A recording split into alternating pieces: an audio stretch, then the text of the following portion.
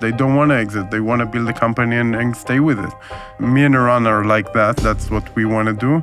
And I think there are a lot of entrepreneurs in Israel that's what they want to do. I think every year presented different challenges. And it's still always around like hiring good people. I think that makes all the rest of the problems much, much easier when you hire great people and you give them the responsibility and ownership and making them feel that they are part of the company and that it's in their hands.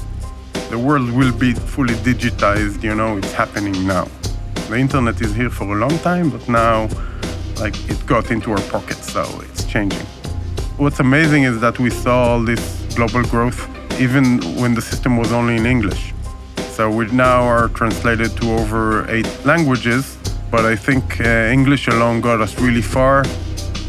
From GGV, this is Founder Real Talk, where we get real about the challenges that founders and startup executives face and how they've grown from tough experiences. I'm your host, Glenn Solomon, managing partner at GGV Capital.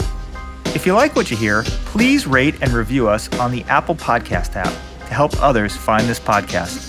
Also, check out Founder Real Talk past episodes, including Stuart Butterfield from Slack, Nate Blacharczyk from Airbnb, Mikkel Svane from Zendesk, and Sarah Fryer from when she was CFO at Square. Without further ado, here's today's episode. This episode is part of our Israeli Entrepreneur Series, and we're recording from Israel today. And I'm joined by my colleague and co-host on this episode, Oren Younger. Welcome, Oren. Awesome to do this. So we're thrilled to welcome Roy Mann to Founder Real Talk today. Roy is the co-founder and CEO of Monday.com.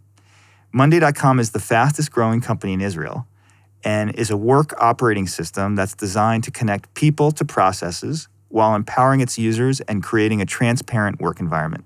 Roy has long had a passion for technology and started coding when he was very young.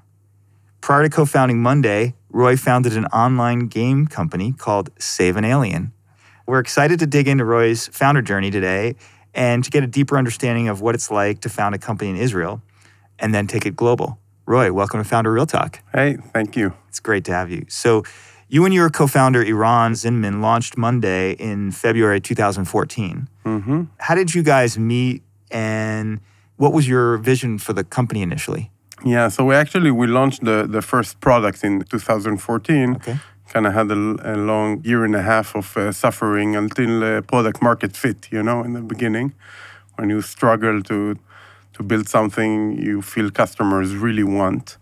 And the vision we've had was always about how teams work and how companies scale. We were both working for very fast-growing companies in Israel, and we always found that the tools that we used never really helped us manage the teams. It was always, all the leadership management was always outside the tools. The tools were just there to list work, and they were rigid. So we had to adapt ourselves to the tools rather than we feel it's an extension of ourselves that are really helping us. And we love really good software. And as you said, I came from a games background, been developing games since I was very young. I also taught computer games in my university, so I'm really passionate about it. And we wanted something fun, something that you love, something like consumer products today are, and to bring it to work. The parallels to Slack, which GGV is an investor in, and we've had Stuart Butterfield on Founder Real Talk as well. The parallels are kind of striking because, as you know, with Slack, Stuart also came out of the consumer business. He was a Flickr founder and was building a game company that ultimately led to Slack. And I think if you ask him, he'd say the same thing. His goal was to bring simplicity and kind of fun to the product that they built ultimately. How important do you think that element, your background in consumer and trying to bring that into the work environment, how important was that to the success of Monday? So I think it was really important, and Eran also shared the same, passion for building products people love to use. So for us, we actually wanted to go for the core of the business. Like when you come in the morning, what do? You need to open Monday to do it because it's the core of what makes your business run, your team work, your company. So we went for the core. So we had different objectives, let's say, than Slack, but I think the basic understanding that this is what drives change, that you actually love using the tool, that it like inspires you to do your work, is what makes a difference in this category of collaboration, of a future of work, and how we want the tools to be in our lives in the future. While the, let's say, classically or historic enterprise tools like, I don't know, ERP and the massive other systems that people, don't really love or like feel they need to, like, why isn't there that field, or I can't edit that, and they send you to IT only to go and fill a form that you can't find as well. Those kind of stuff need to go away. Like, it's not helping us work better, and we're moving faster. Everything is moving faster, and this stuff like has to help us and not like hinder. Yeah, I've had the misfortune of having to work in ERP systems in my life, and I can tell you that's where inspiration and agility, that's where they go to die in those systems. But then you want to solve real business problems. You need to collaborate between 100 people. You need people to work in sync. You want to scale, and you want to keep. And for us, it was a big vision that when we wanted to scale the company and the companies we worked for before, we really wanted the atmosphere to stay the same. Like, you work for a startup, everyone knows everything, everyone can influence everything. And then it's kind of like an assumption that this needs to die as you grow. And first of all, we didn't accept that when the companies that we worked for. And then when we built Monday, we set out not to do it here, but also, it's like really helping that you're building the tool to not let that happen. And I think that's like something we're really passionate about. And it has to start with having great UI, something that you are, like, it's part of the product principles is that you don't need to work for the system. The system always has to work for you. Yeah. We do that with permissions, with a lot of things.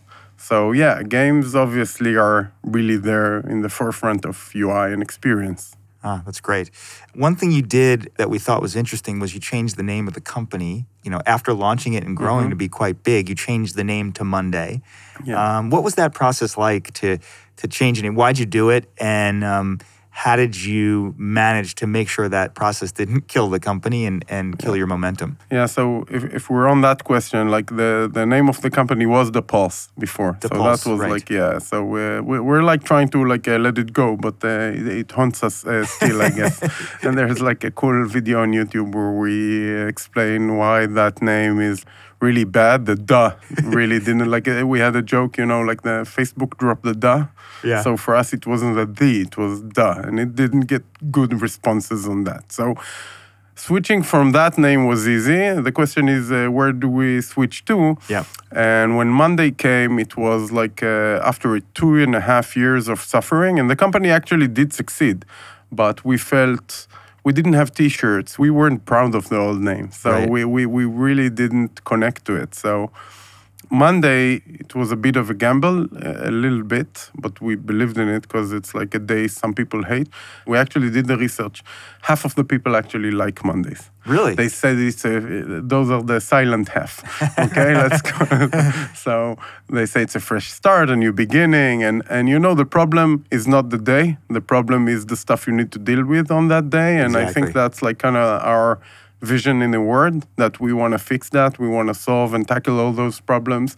And that's why we felt it was a perfect fit. When someone suggested it, we said, okay, we have to. Now let's get the domain, which was a saga of its own, but I'm sure. Yeah, but we got it. It really is a great name, and good on you for making that switch. I know that's very hard to do. So the company is growing quite fast. You surpassed $120 million of ARR, and you have over 100K of paying customers. At this stage of the company, as you scale, what are the biggest challenges that you currently have? Yeah, so obviously with those, let's say, ambitious goals, which we set, by the way, because we see the potential in the market. Like a lot of non-tech are digitizing, and a lot of vertical software is not good enough and not fit enough. And I think our category of work operating system is going to, and we have a couple of other companies in that category that I think will together change how software looks. So with that, the size of the opportunity kind of drives us to do all those stuff and scale. And I think everyone in the company understands that. So obviously there are a lot of challenges, scaling the team, reaching awareness, growing up with the brand that we build and the fact that people know us. You start off, like I heard some founder in the Valley, I forget which, he said our vision in the first year was to stay alive, Yeah. And then we kind of grew into a vision of helping the world and changing stuff. So I think it's also true for us. Like in the beginning, we had things we didn't want to do, like build software that people don't love and just like supports a business. We build the company around building a good product. And as we scaled, I think every year presented different challenges. And it's still always around like hiring good people. I think that makes all the rest of the problems much, much easier when you hire great people and you give them the responsibility and ownership and making them feel that they are a part of the company and that it's in their hands. And I don't know if you went around the office a little bit and saw some of the stuff we do to kind of like encourage that ownership and that people do feel it's their company and that it's in their hands to make it successful or not. So that's always hard because as you scale, like we're now reaching 400 people and we have probably ambitious goals this year of hiring another around 300 people. And so when you almost double, it's hard. How do you get all those new people to feel in the same way? It's like a massive challenge. And I think it's a challenge for everyone here. So that's probably one big one. Could you tell us a little bit about the customer base? Is Monday mostly serving SMB or you have some enterprise customers? Yeah, so we have everyone. We really see the whole pyramid from small to large companies. The more massive scale we see now is towards enterprise, obviously. And it's amazing, like for larger companies, the smaller problem you solve horizontally throughout the company, that's like way more impactful than, like SMBs want a whole suite. They want everything in one tool, Right. which they can build with us, and they do. And enterprises tend to require more in-depth infrastructure, permissions, a lot of and help, and we do that too.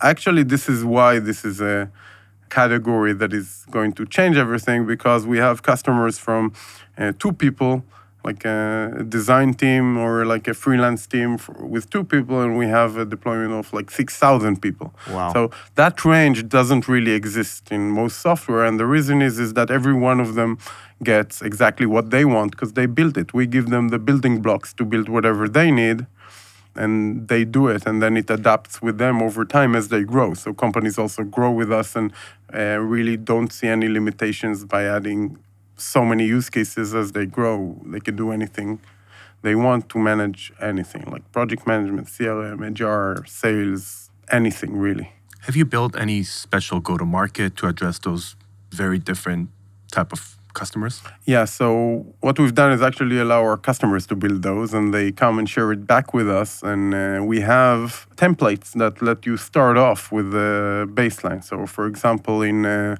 R&D, we have a very good template for managing a Scrum team or Agile and those kind of stuff. For if you have an event, we have a very good baseline for managing events, which has like so many people involved and moving parts. Content marketing or content calendar, production is really big, managing any kind of production. So you have a template, you start off with that, and then some people only figure out they're on a platform like a few days later, and then I can add that column, I can change this view, I can do whatever. And then once they get it that they can do anything, it's like really like you got superpowers. It's the tool, the missing tool in your management leadership suitcase. As you grow your customer base, and you mentioned there's a big shift towards enterprise, do you think that you will need to make an additional calibration, doing something different when you grow? So our approach is building an infrastructure all the time. Like I'll give an example of the smartphone, okay? It's like not more complicated because there are 2 million apps in the App Store. It's more powerful. And that's unlike other software, which like gets more complex as you add more stuff. Yeah. So we took that approach, and then we're adding additions that don't make the platform more complicated, just like adding new abilities. So obviously enterprises will need way more stuff regarding permissions and our ability to set it up, but we take a lot of effort. It's like hard to know from the outside how much time we take into talking about those things and keeping the platform simple. Okay, that you start off with what you understand and then you grow, and then whatever else you need, you'll be able to add.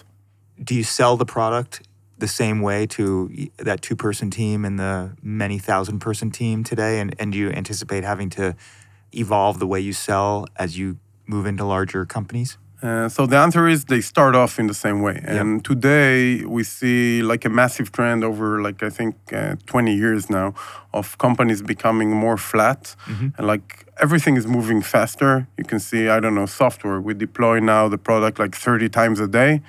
10 years ago or like 15 years ago, it was on CDs, DVDs. It's like a 6 months release cycle, okay? So like that's the speed increment we've had in those times, and companies can't react anymore with the hierarchy, set of mind, and information flow. So all that, the way that information flows within companies is changing. And, you might see this as like KPIs, as an example, is the crudest form of transparency. It's like I'm telling you where to get to and not how to get there. Right. And then what we see is that teams in large enterprises are becoming autonomous. They have a credit card, they can expense stuff, they pick their own tools on the cloud, they do whatever they see fit to reach the goals they get. And so small teams in larger companies behave the same way as small teams that are the company, like SMBs. And that approach allows us to actually tackle them in the beginning in the same way. And part of the vision we've had in the beginning of like building a tool that people like, kind of like makes us do a bottom-up approach.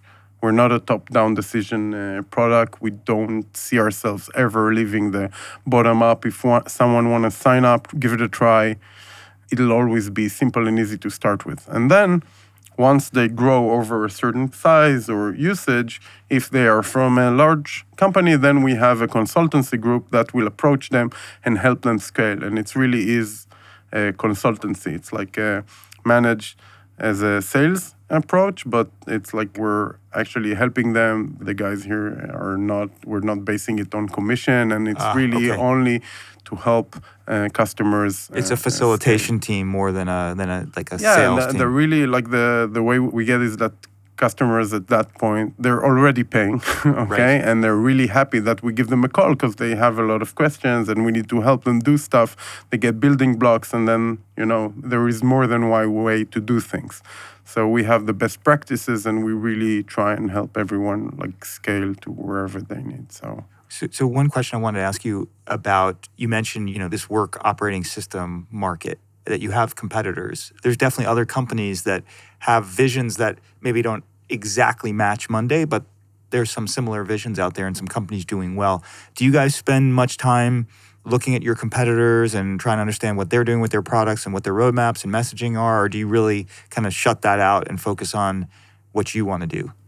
Well, obviously, so we can even mention a few names of companies that we see are doing well. It's Airtable, Coda, Notion are doing interesting stuff in this area. But our product vision and roadmap is our own. Like, because the market is so massive, the opportunity is so big, at this point in time, like focusing on what we see in the market is better for us. Although there are a lot of similarities, I think our approach is much more towards people and teams and how teams work rather than other approaches of data and those kind of stuff. And we actually are like each take a different direction to it, which I think is interesting. So we definitely look at what they're doing. I know they look at what we're doing. Some copy a lot of the cool stuff we do, or get inspired by the good stuff we do. And it's exciting. For all of us as a category, like really it's a green field out there of replacing and disrupting a lot of old software. And actually those group, we don't collide in them in deals. Let's say in larger deals in corporate, like not yet. So it's like so massive that we don't really see them in those deals. So that's intriguing and kind of crazy, given that you're, as Oren mentioned, you're over 120 million in ARR and over 100,000 customers. But it gives you a sense for how large this market opportunity really is. Yeah, we see our target audience as 1.2 billion information workers. And that's what we said like 2 years ago. And now we have a lot of people driving trucks and other people who don't have computers but use us on the move. So I think that's even more massive. So eventually it's everyone working and the world will be fully digitized. It's happening now. Like the internet is here for a long time, but now like it got into our pockets. So it's changing. Very good point. One of Monday's core values is transparency. We're sitting here at Monday's HQ in Israel, and you could basically see every metric displayed on the screen for everybody to see. Why did you decide to do something like this? So it's 2 points. So like just to elaborate, like we have our internal system we call Big Brain, which measures everything and everyone has access to it. It's like from an amount of money we have in the bank to everything else, okay? Business, everything. With respect to customer privacy, we can't really access technically any of our customers' information, obviously. It's their information. So Big Brain, not Big Brother. Yeah. It's for 2 reasons. The one, we started off as transparent because we believe in that. And then we never saw a reason to stop.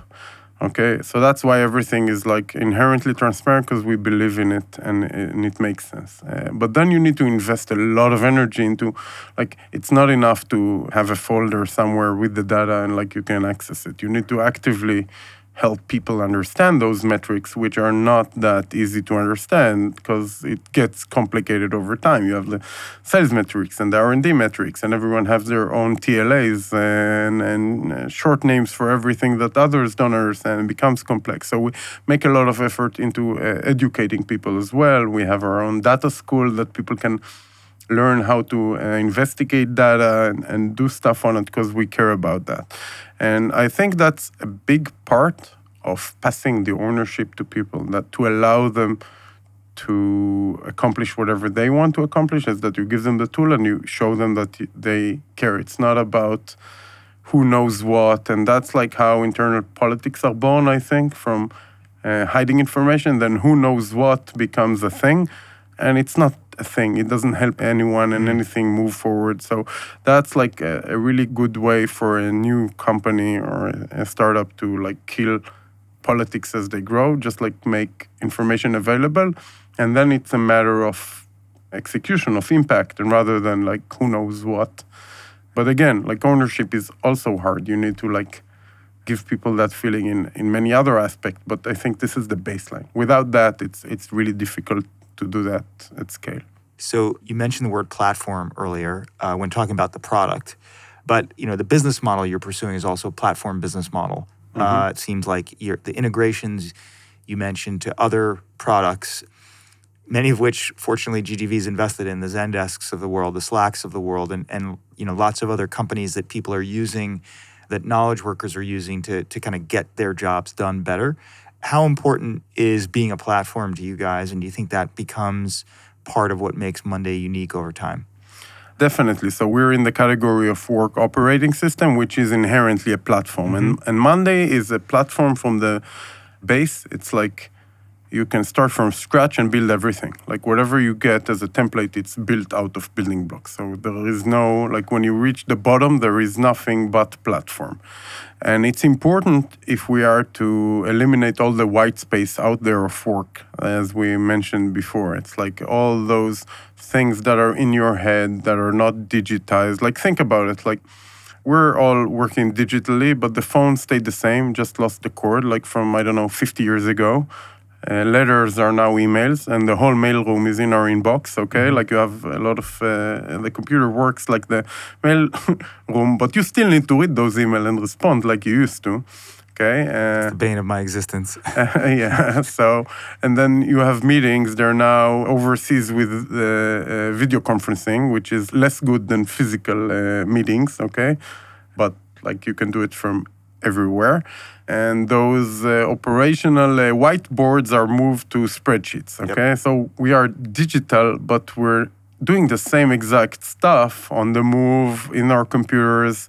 And that needs to change. And I think that's what the platform allows you to. You still are doing a lot of phones. Whatever platform you use, you still need to do a lot of things manually. And I can give you just like let's say a random example that everyone can connect to, like event planning. Like you have a meetup, for example.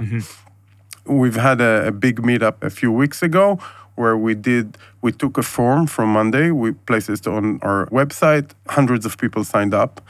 Then they put their emails and phone numbers, so we could ask them to RSVP via an automation on Monday, and they got a phone call, which we've done through an integration in Twilio that actually did the voiceover, a machine voiceover, like you said you're going to come, are you really going to come? Press 1, not press 2.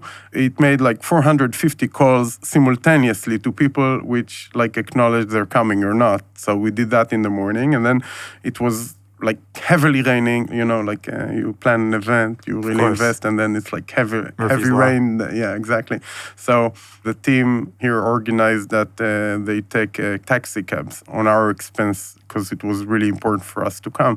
So they send an SMS telling them that, and if they want to, we'll do it for them through Get, which is like the Uber equivalent in Israel. And several other places, and so it really meant a lot for them. When they came to the event, they got an SMS with a form to ask question. When they left the event, we sent them a questionnaire, all in Monday, okay, and everything is aggregated and helping us do it, and they set that system up in like an hour. So these are the kind of stuff that you can build like on a platform that just you can't invent stuff and build them on classic way of software that you need to adapt to, that thinks in a certain way that you need to figure out how they think. So if it's not building blocks that you can assemble in any way you want, this is not the kind of stuff you can do. Super powerful example. So the bulk of the team is here in Tel Aviv, but you have an office with nearly 100 employees in New York City. What has hiring been like in the US, and how you've worked to maintain the similar culture across the offices? Well, so that's really like part of the challenges in scaling is when you grow globally to keep the same culture. Yeah. So what we've done initially, and it was really important for us, is that several people of the team moved to New York, and we kind of had a core of Monday that can connect really well with everyone. We didn't hire new people that needed to adjust and didn't really know what the company is about. We took people who has been with us since the beginning and built the company to start the new site.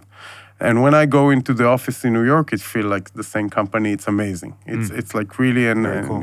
Every time you come, it's like it's amazing to see how they scaled so quickly, and it was so successful. And still, we take a lot of effort into connecting the two offices. We're flying a lot.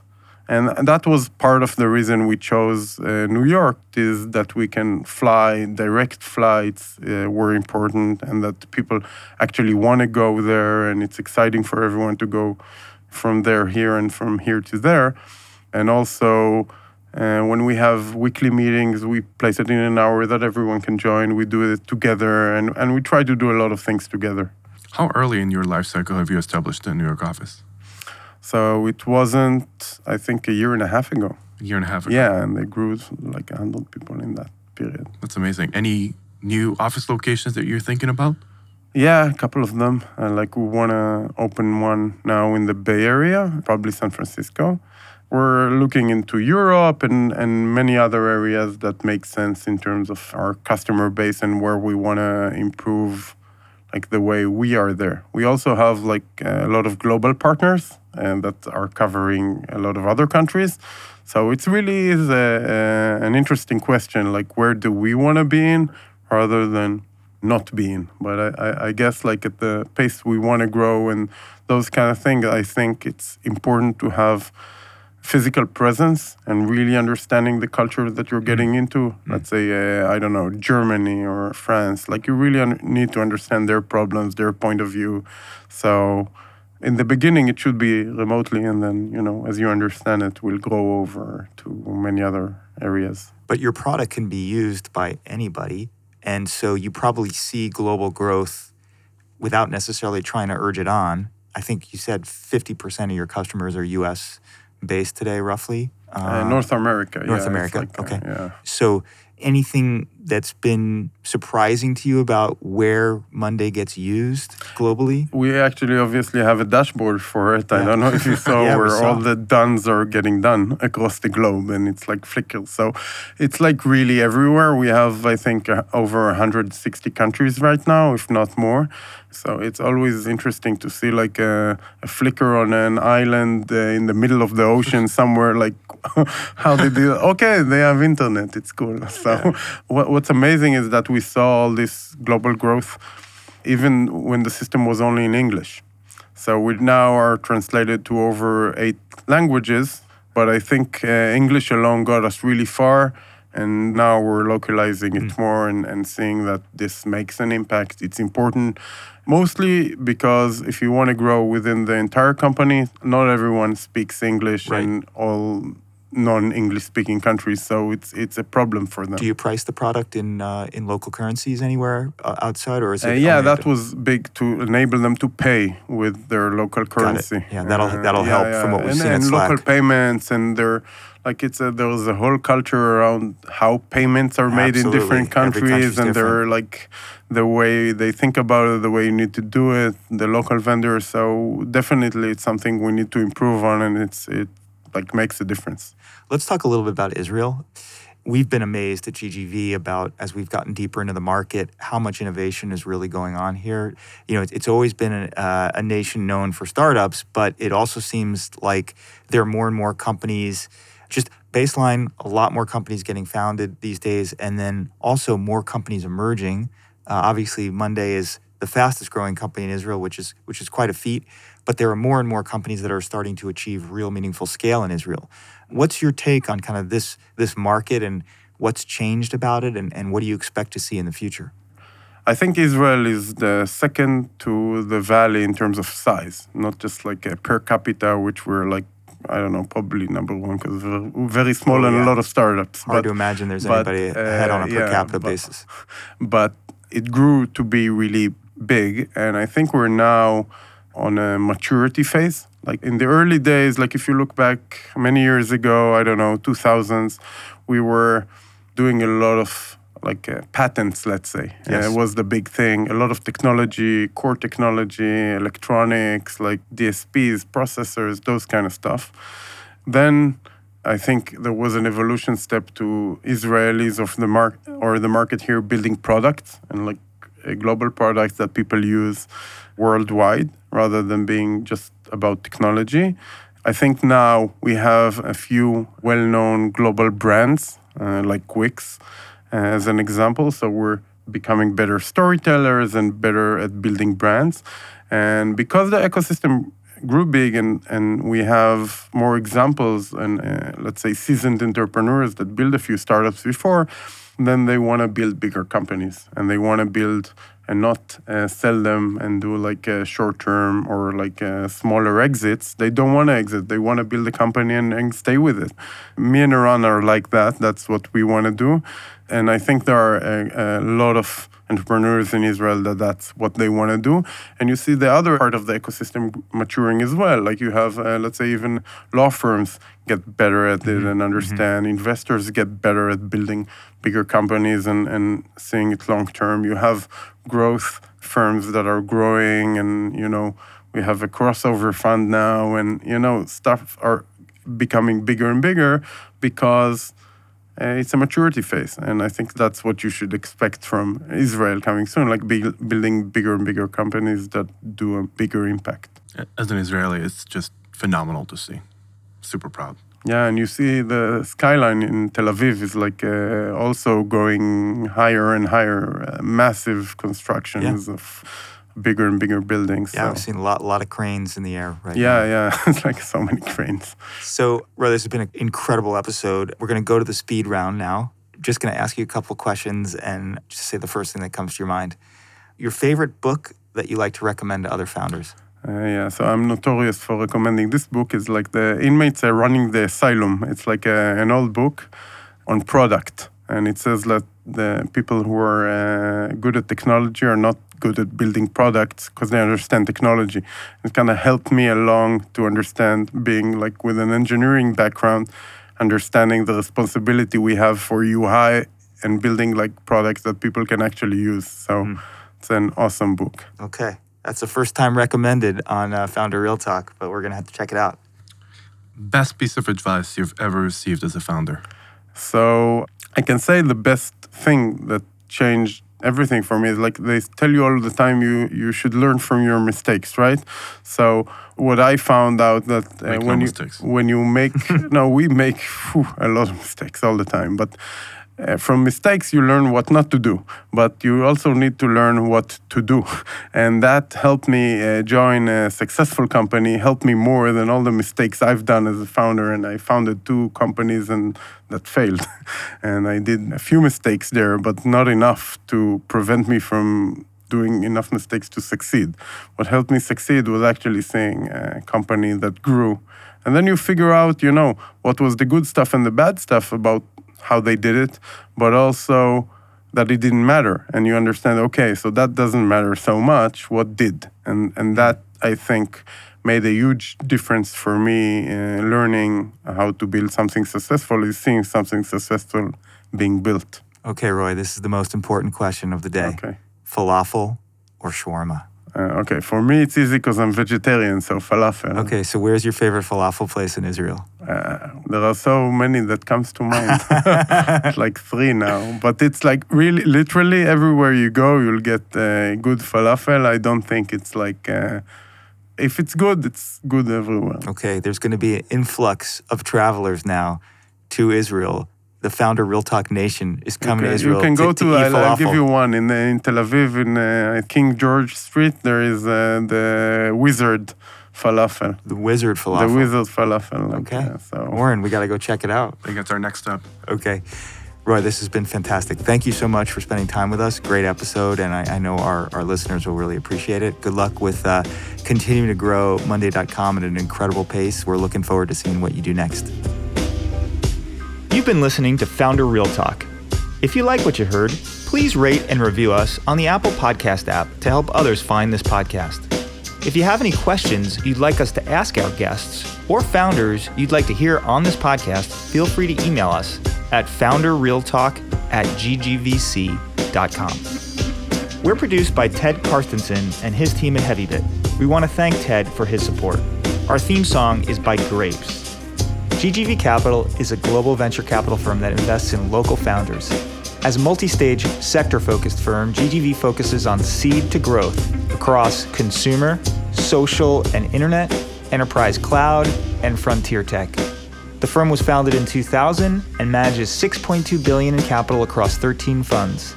Past and present portfolio companies include the likes of Affirm, Airbnb, Alibaba, Didi, Grab, HelloBike, HashiCorp, Houzz, Keep, Namely, New, Opendoor, Peloton, Poshmark, Slack, Square, Wish, and many more.